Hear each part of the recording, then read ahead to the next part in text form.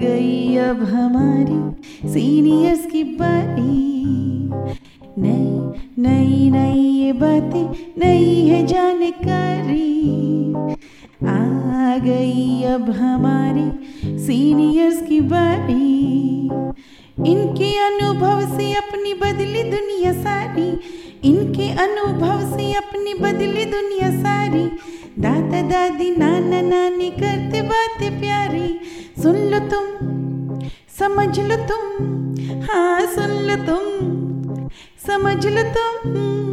सुन लो तुम, समझ लो तुम, बात ये हमारी। खुश रखोगे इनको तो होगी खुशी तुम्हारी। नई बात है ये देखो, नई जानकारी। आ गई अब हमारी सीनियर्स की बारी। दादू कहते थे विज्ञान यानी विशेष ज्ञान, थोड़ा अलग पर सैद्धांतिक। आइए कुछ पल बैठते हैं बुजुर्गों की छांव में। जो देखी है उनकी आंखों ने जिंदगी के ढेरों अनुभव, उन अनुभवों से अनुभव हम आज लेते हैं।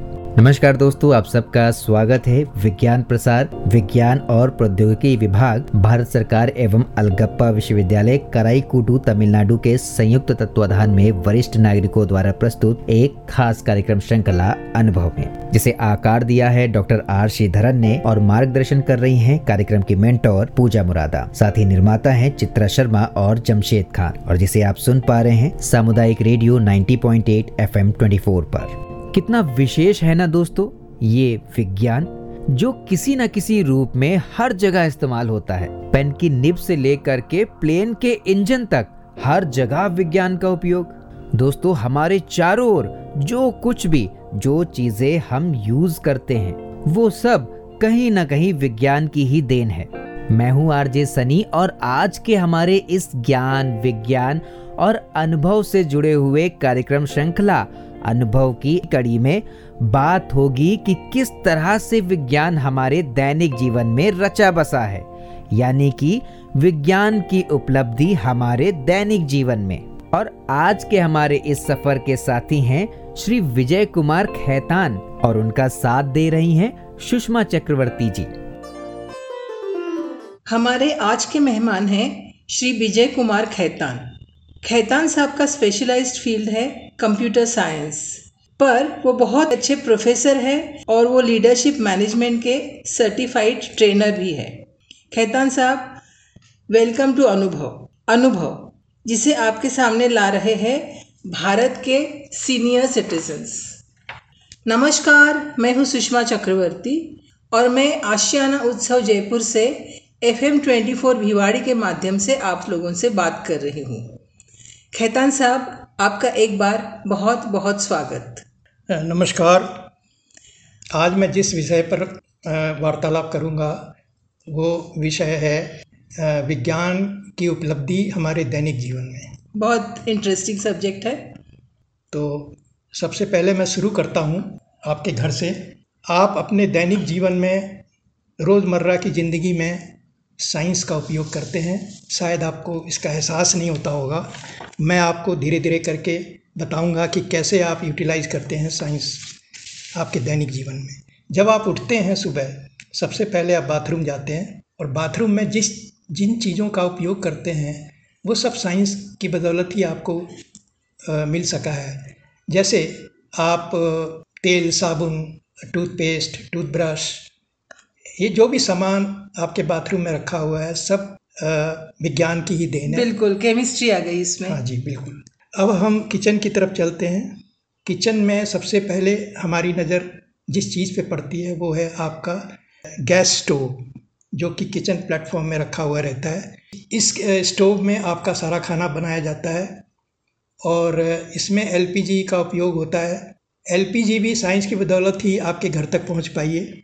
बिल्कुल।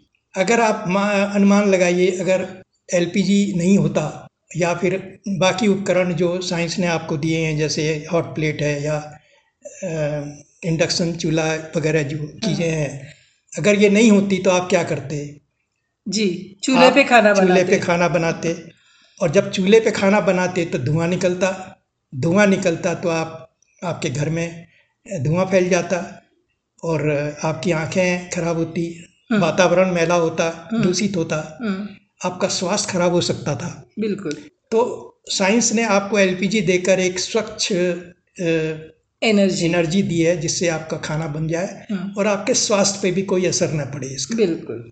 और फिर फ्रिज है, टीवी है, वॉशिंग मशीन है, माइक्रोवेव ये भी आप यूज़ करते हैं हर दिन, और इन सारी चीज़ों में इलेक्ट्रिसिटी के बिना ये चीज़ें नहीं चल सकती। और मैं आपको याद दिलाना चाहता हूँ कि इलेक्ट्रिसिटी 15वीं सदी में इसका आविष्कार हुआ था, और जो वैज्ञानिक ने इसका आविष्कार किया उनका नाम था बेंजामिन फ्रैंकलिन जी। तो आज इस इलेक्ट्रिसिटी की वजह से जितने भी आपके घर में जैसे चीज़ें हैं, जैसे वॉशिंग मशीन है और टीवी है या फ्रिज है, ये सारी चीज़ें जो बिजली से चलने वाली है, सब साइंस की वजह से ही आप उपयोग कर पा रहे हैं। अगर ये चीज़ अगर इलेक्ट्रिसिटी नहीं होती तो ये चीज़ें बेकार हो जाती है आपके लिए। और अब हम चलते हैं आपके घर के बाहर। जब आप बाहर जाते हैं तो क्या करते हैं आप? या तो साइकिल यूज़ करेंगे, या फिर आप स्कूटर से जाएंगे, या फिर बस से या गाड़ी से जाएंगे। अगर आपको लंबी दूरी की यात्रा करनी है तो या तो आप रेलगाड़ी से जाएंगे या फिर हवाई जहाज़ से जाएंगे।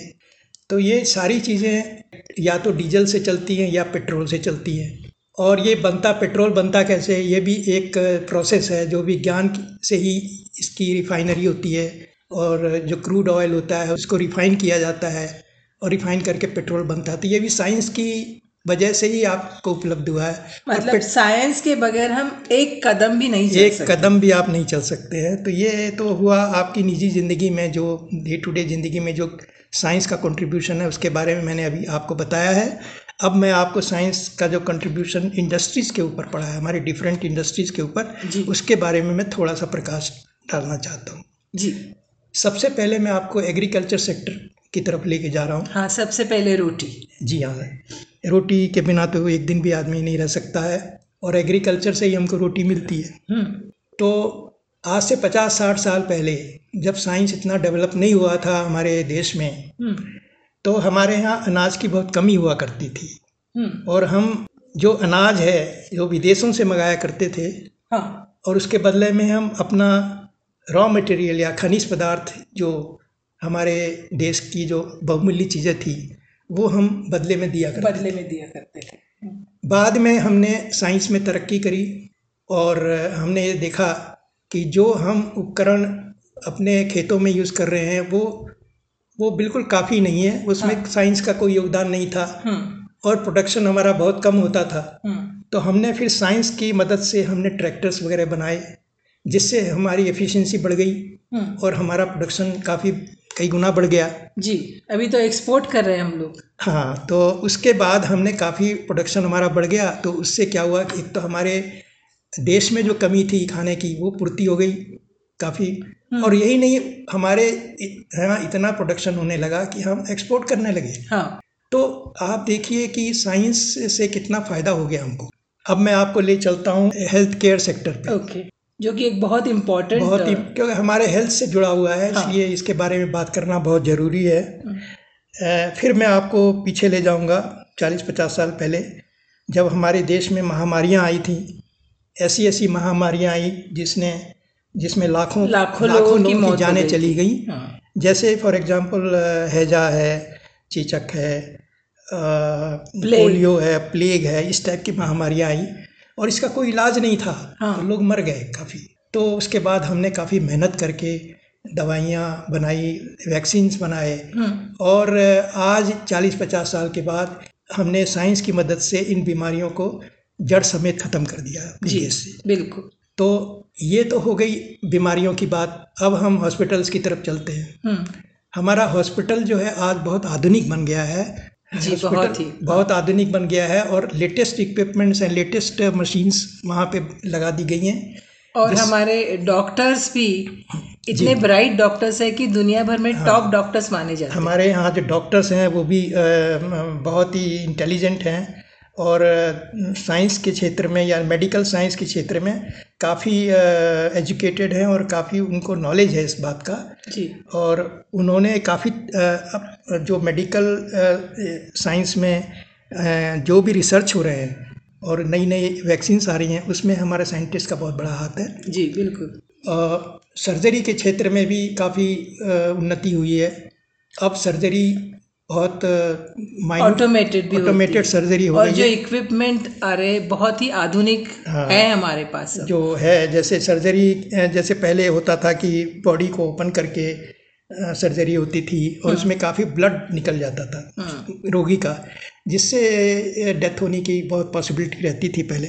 हाँ। लेकिन अब माइक्रो सर्जरी जो आ गई, रोबोटिक सर्जरी आ गई है, उससे ब्लड बहुत कम निकलता है क्योंकि बहुत माइक्रो तरीके से वो सर्जरी होती है और उसमें एक्यूरेसी लेवल भी बहुत ज़्यादा होता है, जिससे कि कोई कॉम्प्लिकेशंस वगैरह नहीं हो सकता है।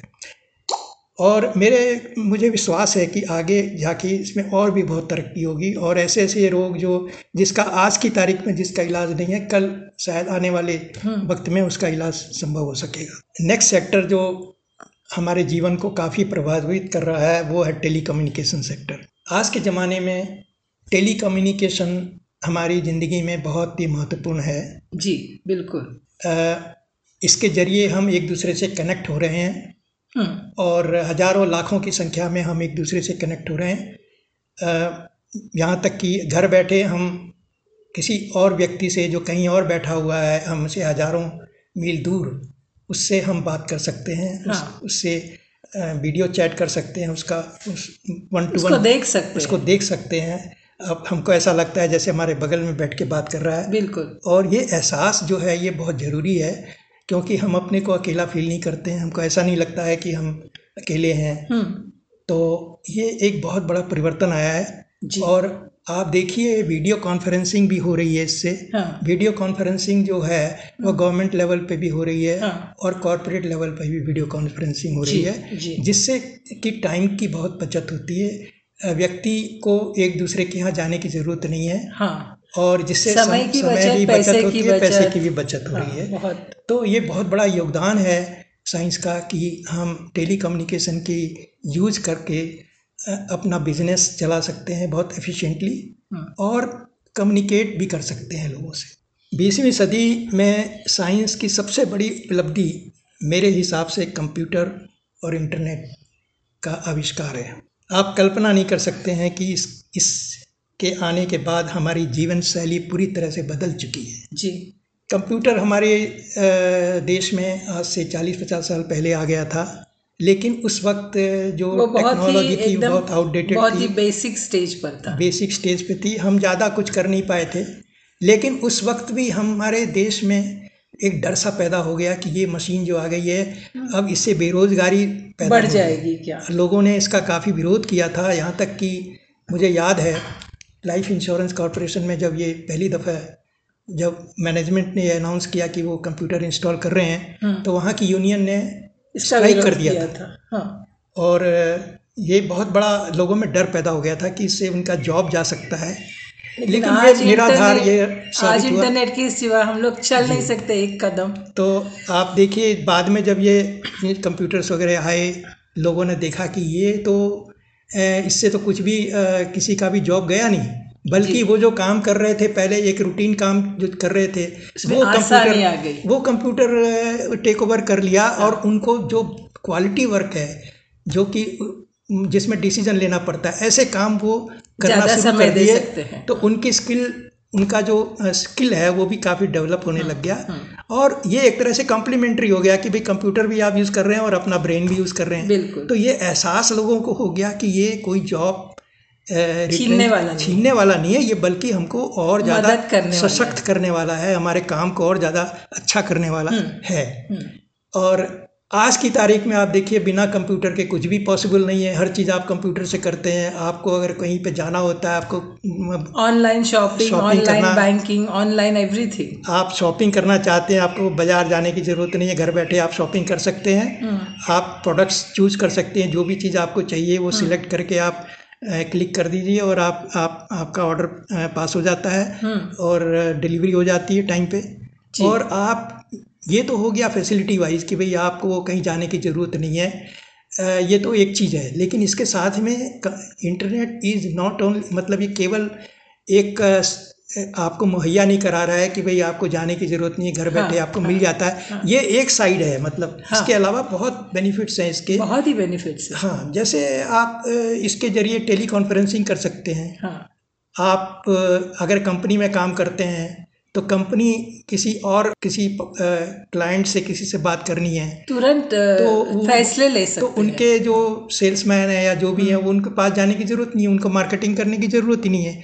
वो वर्चुअल मार्केटिंग हो जाती है। आप अपना जो वेबसाइट बना लीजिए, वेबसाइट आप होस्ट कर लीजिए, तो जो भी पोटेंशियल क्लाइंट है वो वेबसाइट देख के आपके कंपनी के बारे में काफ़ी कुछ समझ जाएगा और आपको ऑर्डर दे देगा।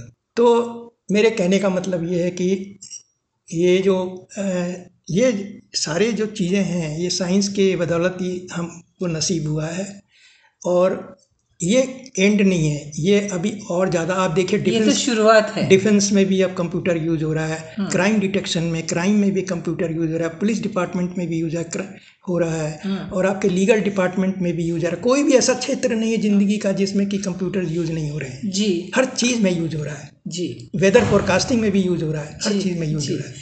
खैतान साहब, आपने इतनी अच्छी बातें आज हमें बताई। हम थोड़ा बहुत तो जानते ही थे, लेकिन आपने इसे बहुत एक सक्सेंट वे में इसमें प्रकाश डाला, तो इसके लिए आपका बहुत बहुत शुक्रिया। और इस एपिसोड को आज यही ख़त्म करते हैं और एक अलग विषय के साथ फिर मिलेंगे। तब तक सुनते रहिए FM 24 भिवाड़ी, आपका रेडियो, आपकी धड़कन। Thank you. दोस्तों, विज्ञान के बगैर अगर जीवन की कल्पना करें तो महज कल्पना मात्र से ही डर लगने लग जाता है। जरा सोचिए, हमारे आसपास कितने सारे डिवाइस हैं, पर क्या विज्ञान के बगैर ये सब संभव है? आज दुनिया एडिसन के बल्ब के आविष्कार के बाद LED तक पहुंच गई है। ग्रामोफोन से अब समय स्मार्टफोन तक का आ चुका है। कंप्यूटर की जनरेशन आगे बढ़ते हुए सुपर कंप्यूटर तक पहुंच चुकी है। पर ये सब कुछ क्या विज्ञान के बगैर संभव था? डर लगने लगा ना दोस्तों? विज्ञान के बगैर इस जीवन की कल्पना मात्र से। आज के हमारे इस सफर में हमारे दोनों मेहमानों की वार्ता को सुनकर ये तो हम भली भांति समझ चुके हैं कि विज्ञान के बगैर हमारी ये दुनिया और हमारे ये काम उतने आसान नहीं होंगे। खैर, चलते चलते अपने दोनों मेहमानों श्री विजय कुमार खैतान और सुषमा चक्रवर्ती जी का मैं बहुत बहुत धन्यवाद करता हूँ। उनकी इस वार्ता से विज्ञान के बारे में हमारी ये समझ और भी बेहतर हो पाई है। फिलहाल दोस्तों, अभी चलता हूँ। आपको ये प्रोग्राम कैसा लगा हमें जरूर बताइएगा fmbhiwadi@gmail.com पर। मैं हूँ RJ सनी और आप सुन रहे थे सामुदायिक रेडियो 90.8 FM 24 पर अनुभव कार्यक्रम की ये खास कड़ी। आप सुन रहे हैं 90.8 FM 24, आपका रेडियो, आपकी धड़कन।